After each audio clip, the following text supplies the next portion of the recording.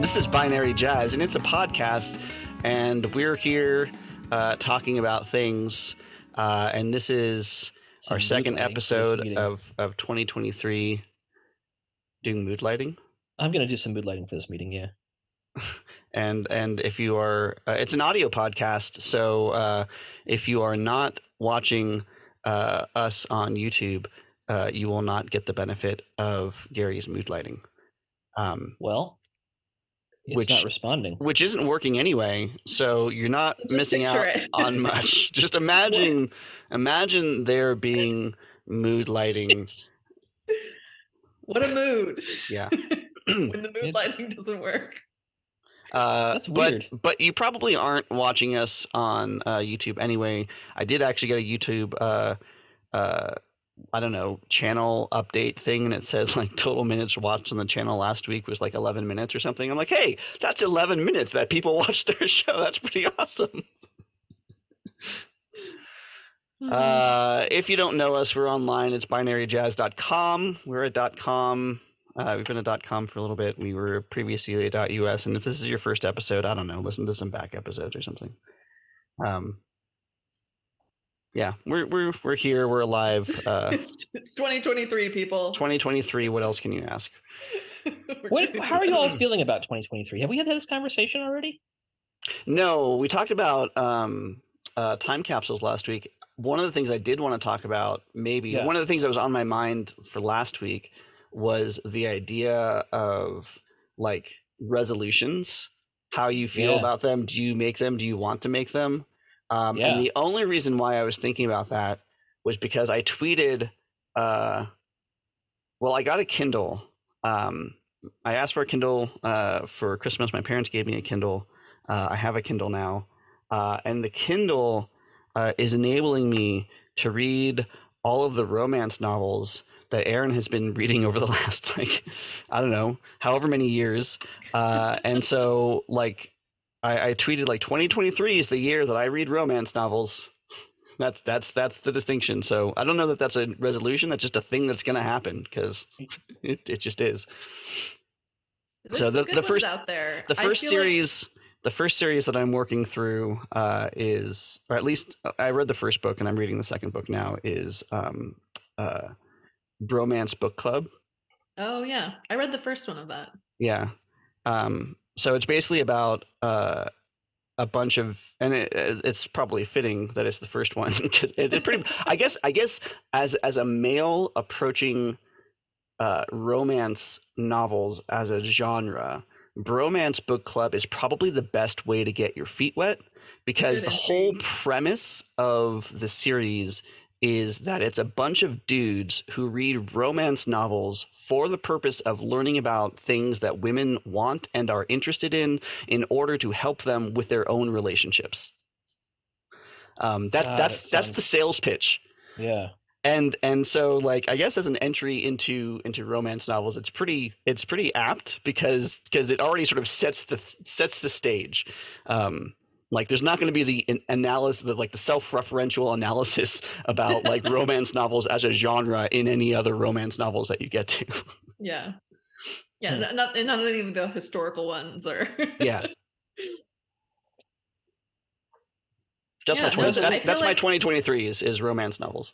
I think that romance novels have come a long way, or at least I think so too. Publishers are approaching it, or doing advertising or whatever marketing for them. Well, I think about so when I was in college, which admittedly is over 20 years ago now. This is terrifying. I think you should say 2 decades because that sounds less. 2 decades ago. When I was sounds a lot more palatable.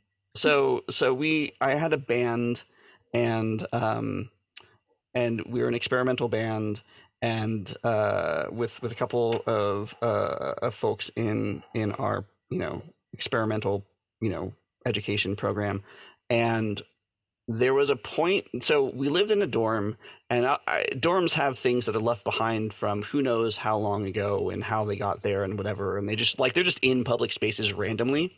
And because our group was all about like embracing random and improvisational things, like we would like, it was all an improvisational band. We just like made up instruments and like used the vacuum cleaner was an instrument in at least one occasion, and drumsticks on the railings in the hallway down in the basement was an instrument until somebody upstairs complained. So there was there was a song, a composition, I guess, that included the work, a book that was just one of those randomly lying around books called Night of Fire by Shannon Drake. And so the song was Shannon Drake Night of Fire because that was what was on the cover of the book. And one of the band members just like picked a random page and started reading from the book. And what I think of, or what I used to think of in my head, and so on the cover of the book is, Fabio looking like muscular, tanned, shirtless man holding woman in sort of like a recline, like sweeping her back off her feet, kind of with like, she's got this like wispy, like flowy silk gown thing. The background is like this like deep sort of like reddish purple kind of thing, like it's very like sweep me off my feet kind of thing.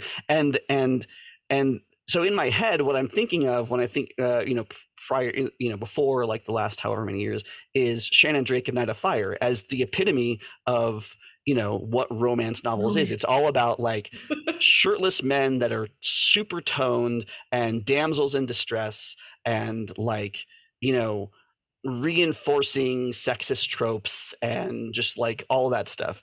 But I think for a long time that has not been the case. I think and that's also sort of like the subtext of the Bromance Book Club is that like actually there's a lot of like feminist shit in there because like the writers of these things are currently by and large women talking about issues that affect them, and so it's sort of by nature more of a genre for communicating, subversively or otherwise, like feminist ideas. Mm-hmm. And like publishers there's so many, I don't know, there's just so many more. There's queer romance novels. There's so much. Well, I don't know. Not that when I was young, I was reading a ton of like overly adult material, but like there's just so much more readily available and like marketed as like this is for anyone, like, which is just nice. Apparently my computer's going to sleep unless I plug it in. Uh-oh. Might lose Gary. But resolutions, I don't have any. I'm too tired. Resolution to be less tired. Yeah, I'd like to be the person that sets resolutions, but the truth is that I feel like I'm constantly reevaluating. Yeah. Like trying to rehaul my life. Yeah, I mean that's like I wouldn't have, like I don't do that. It's not a thing that I do, but like I like it when people I love hearing other people's resolutions and goals because I find it inspiring. But I know that, not that I'm setting myself up for failure, but I know that I have to do things in like baby steps. I have to take it much smaller. I just can't make a really grand resolution for the year. I know some people that do like word of the year, like an overarching theme, which is an interesting, but see, again, it's like a commitment thing. I can't choose one word. So I also, and this is again, not as much of a resolution as this is just the way things are, is that 2023 for me is a year where I am looking into and/or embracing other tabletop role-playing systems, and this ties into some of the drama that's happening in the D&D space over the last couple weeks, which we can go down that rabbit hole if we really want. Comes to that. Yeah, there's a deep rabbit hole. There's a lot of thoughts, and I actually I wasn't going to make a thing of it on the Discord channel that I started for my campaign because I didn't think that it really affected me or my group, but things are coming to pass that do affect me and my group a little bit more. And or might.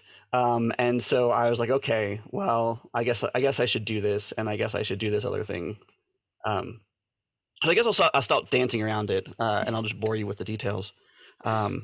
So and my take on them. So late last year, probably at the end of Q3, there was like a shareholders meeting for Hasbro, and they where they had the head of product, I think, in Hasbro, and like the CEO of Wizards of the Coast, that's owned by Hasbro. Wizards of the Coast, the company that owns D&D. They also own other intellectual properties like Magic the Gathering that are sort of like tangentially related, other sort of gaming stuff. And they one of the key takeaways, at least for the gaming community, from that, because normally like we wouldn't give a shit about shareholders meetings, was that the CEO of Wizards of the Coast said with her actual human mouth that Dungeons and Dragons is under monetized. And anybody who's been in the corporate world or adjacent to the corporate world long enough knows that when a company says that something is under monetized, that means that there's going to be significant changes in order to try to monetize that thing. And it was hinted at then a couple things. They talked about wanting to follow the video game model of like microtransactions. The idea being that like there's like digital content, and you can get like, I don't know, like a little miniature, or you get like D&D and Beyond, which was also acquired by Wizards of the Coast last year. It used to be an independent just product that was put out there, was purchased, acquired by Wizards of the Coast so that they could then push digital content to it. And it seems like the right thing. It was a widely used tool. It makes sense that there's a single channel, so you don't have to, with the idea that like if I'm using D&D Beyond and I'm buying the book, I don't have to buy the physical book and a digital copy of the book separately. Like that opens the possibility to Wizards saying, if you buy the book, you get a code so that you have access to the content online. That's a good thing, right? Yeah. And it also, but also D&D Beyond today has things like, you can have like, it's a dice roller. So you can have like custom dice that you pay for. And there's different tiers where you can have like, access, and you can buy the content, the digital content there. But basically, the under monetization thing comes out of the idea that the people that are spending the most money on Dungeons and Dragons are people like me, the dungeon masters who are very invested in the product because they are running the games for a bunch of people, and they need to have all of this content, they need to have all these books, and they need to have a whole bunch of stuff at their fingertips so they can run these games. But players don't need any of that, really. They can get character sheets online or from their DM. They can just use pencil and paper. They don't need any of that stuff. Maybe they might want to buy a supplement to like learn more about the system, but they don't need to. And so Wizards of so Dungeons and Dragons like is making money off of the really highly invested people like me, and not making very much money off of individuals. So yeah, they wanted to do like go ahead. I was going to say, I would like to suggest that our topic today should be under monetization, and we should explore what other things are also under monetized. Sure. This podcast. Yeah, this podcast is very under monetized. Well, there's a great example. Yep, that was the first one I thought of too. Yep. Wait, so is the issue that they're then going to be monetizing it for like random players? Is that kind of the theory? Yeah, that's the theory. So they bought D&D Beyond, and they announced that they were going to start working on an Unreal Engine based immersive digital tabletop, virtual tabletop, using Unreal Engine. There's got to be some more buzzwords you can cram in there. Yeah. so using Unreal Engine like, to create like a 3D a 3D thing that you can see like the stuff, which sounds cool, I guess. But obviously they would charge money for that. And then but once you have that thing, then then you want to pay money first you have to buy the costumes and exchange the NFT. Right. Well, and NFTs was a thing too. But all of this is conjecture, like it hasn't been on the table yet. It's just been they did start building the Unreal Engine based virtual tabletop thing. I mean, basically it was like this is the thing that we identified. These are the things that we're going to do in 2023. Right. Among those things, and in line with the under monetization, was we're going to revamp the open gaming license that we've had for, I think it's been like 23 years. And what the open gaming license does is back in Dungeons & Dragons 3.0 or 3.5, they created this open gaming license that allowed people to use the core rule set of Dungeons & Dragons to build derivative products. It allowed the whole gaming sphere to sort of like say, hey, I don't need to write the core mechanics, or I don't need to write the core system. I can borrow a whole bunch of stuff from the SRD or the standard rules definition, and borrow all this stuff and just write add-on content and then sell it myself. And as long as it meets the requirements of the OGL, then I'm in the clear. The proposed OGL would cover the changes in the industry over the last 20 years. It would address things like NFTs. It would address the fact that people are making millions of dollars off of Dungeons and Dragons, and Dungeons and Dragons doesn't get any of that money. So like obviously people's eyes turn to things like Critical Role. They make millions of dollars a year doing streaming campaign. They have products, they have swag, they have all sorts of stuff, and they don't need to pay Wizards of the Coast anything really, because other than like what they would normally do, which is like, you know, buying the 1 book a year or 5 books a year or whatever, and they have their own content that has come out officially under the Wizards of the Coast banner. They also wrote a book entirely separate from Wizards of the Coast. They've self-published a book about that's a D&D book that has their own content that sort of builds a different part of the world that is actually covered in the book that was under Wizards of the Coast. So there's this weird like relationship of things that are published under the Wizards umbrella versus independent, and it's allowed a lot of like independent companies to just become like exist in a space.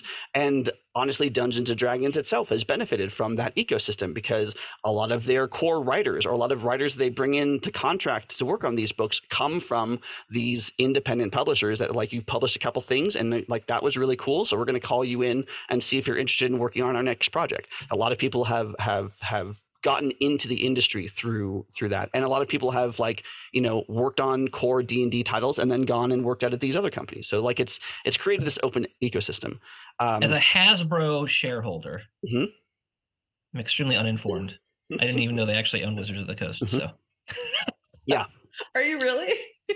I have $8 or something. Yeah, a fraction of a share. Yeah, yeah. Like, wow. I should pull it up. I should see how much I actually own. Well, and that's the reason. I'm curious how much I should care. That's the reason why like Magic the Gathering does these like secret layer, which is like this weird side thing that they do, where they do like weird crossover stuff with other IPs. So like they have like right now, when I go into Magic the Gathering online, there's like these Transformers card sleeves and other things because they own a whole bunch of IPs because they're Hasbro and they own everything.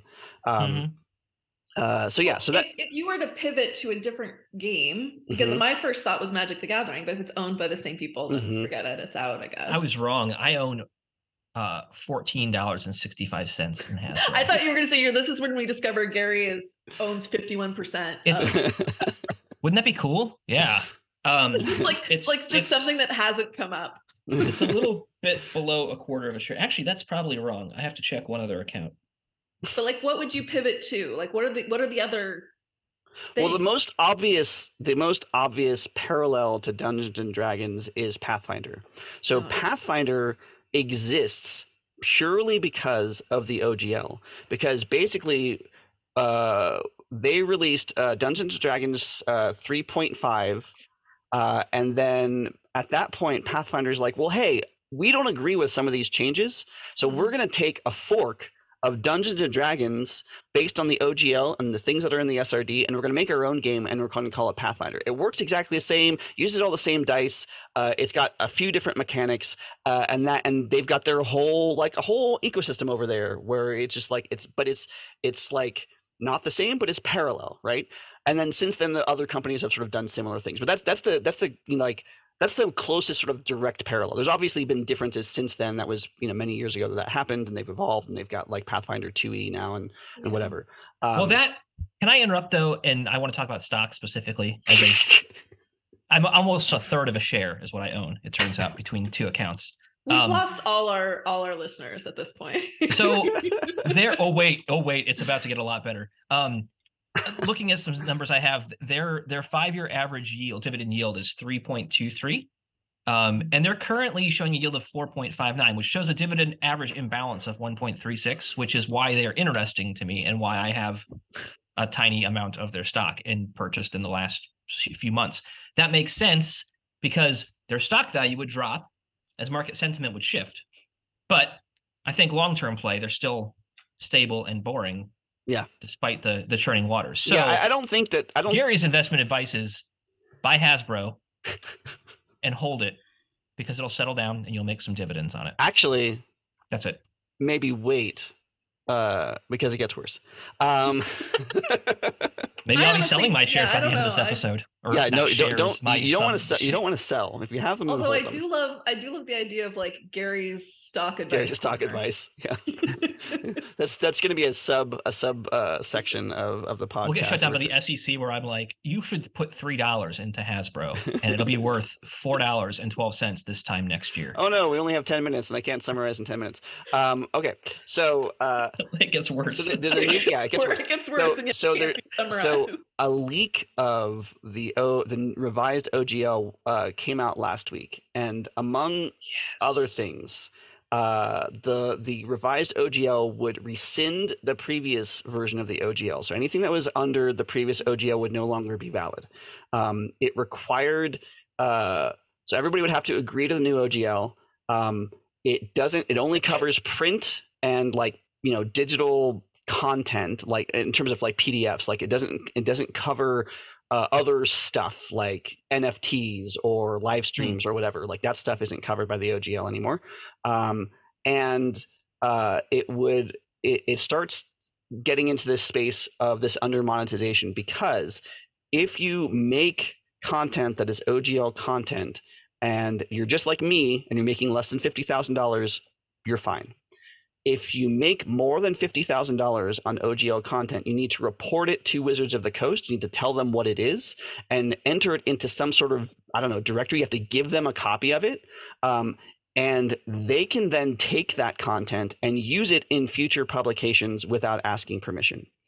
If you make more than $750,000, and this is gross, this isn't like take home, this is like your gross sales. If you make more than $750,000 on your OGL content, then you need to pay them a royalty of something ridiculous. I think it's like 50%, like a huge amount of money. And to be clear, independent publishing is not known for high margins. Most of these most of these indie developers are just barely covering their books and being able to pay their artists and writers. So there's not a lot of money to be had, and this is Wizards saying, hey, if you want to use our system, you need to give us all the money and then let us use your content in perpetuity. The other thing that it said was that those numbers, the 50K and 750K, yeah, they can change them if they want. So if you had a successful Kickstarter, you made $300,000, they can come in and say, hey, that looks really cool. I'm just going to take that and now you owe us money. And that kills independent publishing effectively, because there's no way, with that uncertainty, there's no way that anyone's going to do a Kickstarter when they know that if it's successful, Wizards might come down from on high and say, give us all your money. And they're not going to be able to pay the people that they said that they're going to pay. So capitalism mandates several things. First, as a shareholder, I'm outraged at espionage and a leak. That's not really true. I couldn't care less. But I will take this other side just for a moment and say, because I'm curious. It sounds like the licensing is version. So how is that different from MIT licensing, where you can say well, we actually publish this under the old version, so go pound sand? Because licenses can be revoked, and the original 1.0A OGL license was not an irrevocable license. So because it was not created as an irrevocable license, they can go in later and say, yeah, nah. And but there's also, I mean, like, I'm not suggesting this because this is just dumb, but there's also, like, from a legal perspective, isn't there like a point where you come in with an attorney and say, like, this is an unreasonable contract at that point? Like, well, maybe, perhaps, and that's something to be explored. It's also worth noting that as a shareholder, that angers me that they're opening themselves up to a lawsuit. Sure. I need a hat that says capitalist on it for the rest of this episode. Yeah. Apparently. I thought you were going to say, like, Hasbro shareholder. It's also worth noting. I'm wearing my Hasbro shareholder shirt. It's also worth noting from a copyright standpoint is that you can't copyright game mechanics.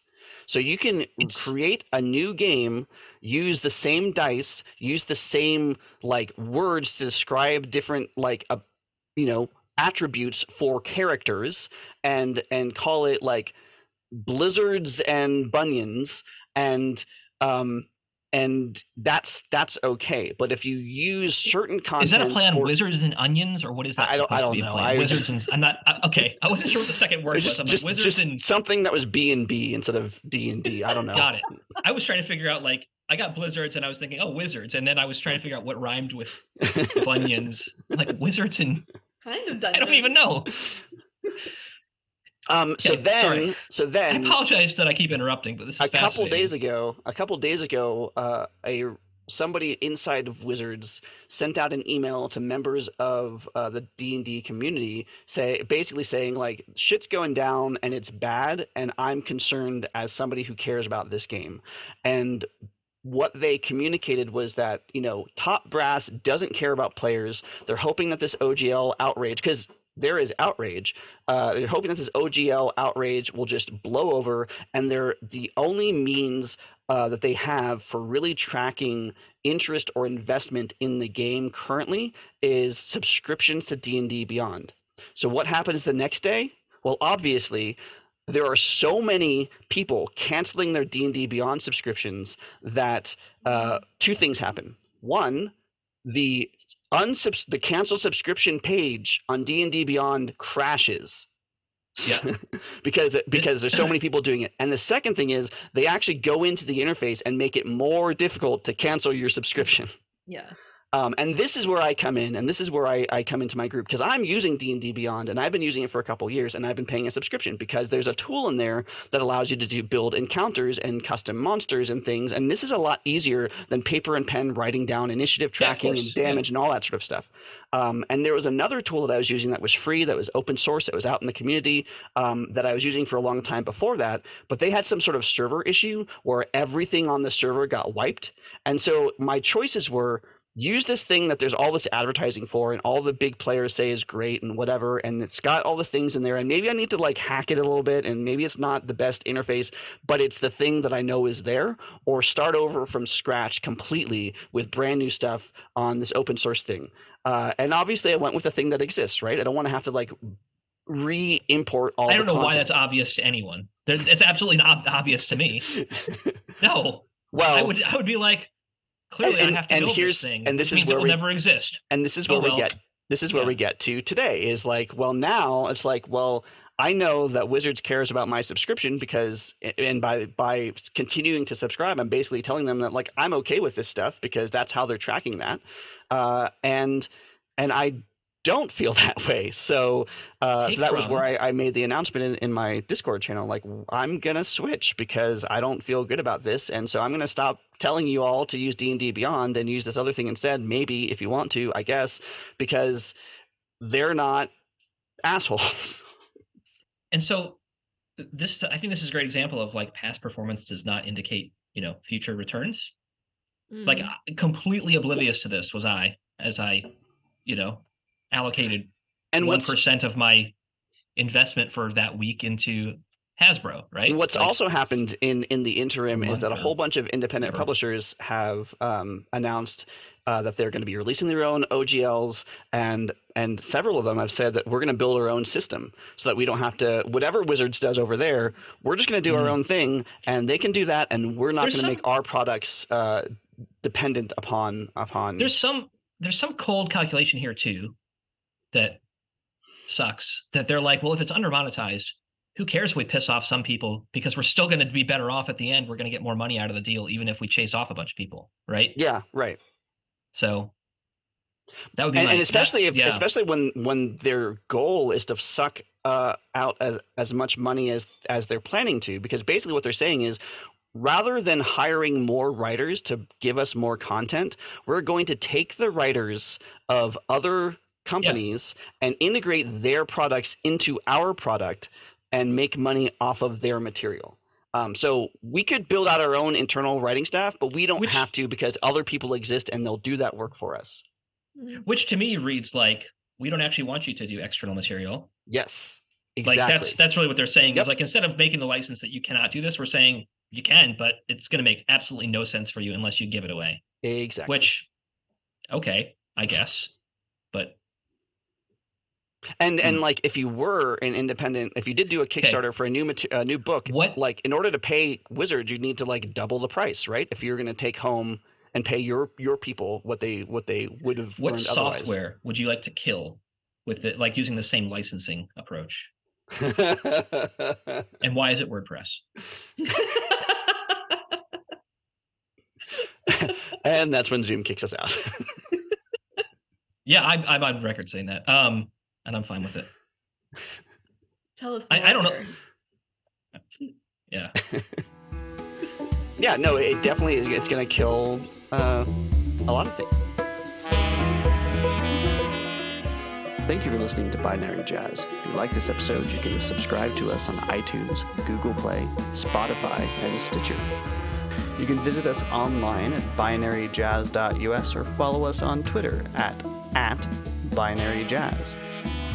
Special thanks to Serpiente Negra Ensemble for the use of their tracks for our intro and outro music. You can find them online at serpientenegra.bandcamp.com. Don't forget that you can ask us a question through the forum on the website or on Twitter, and we'll read it aloud on the next episode of Binary Jazz.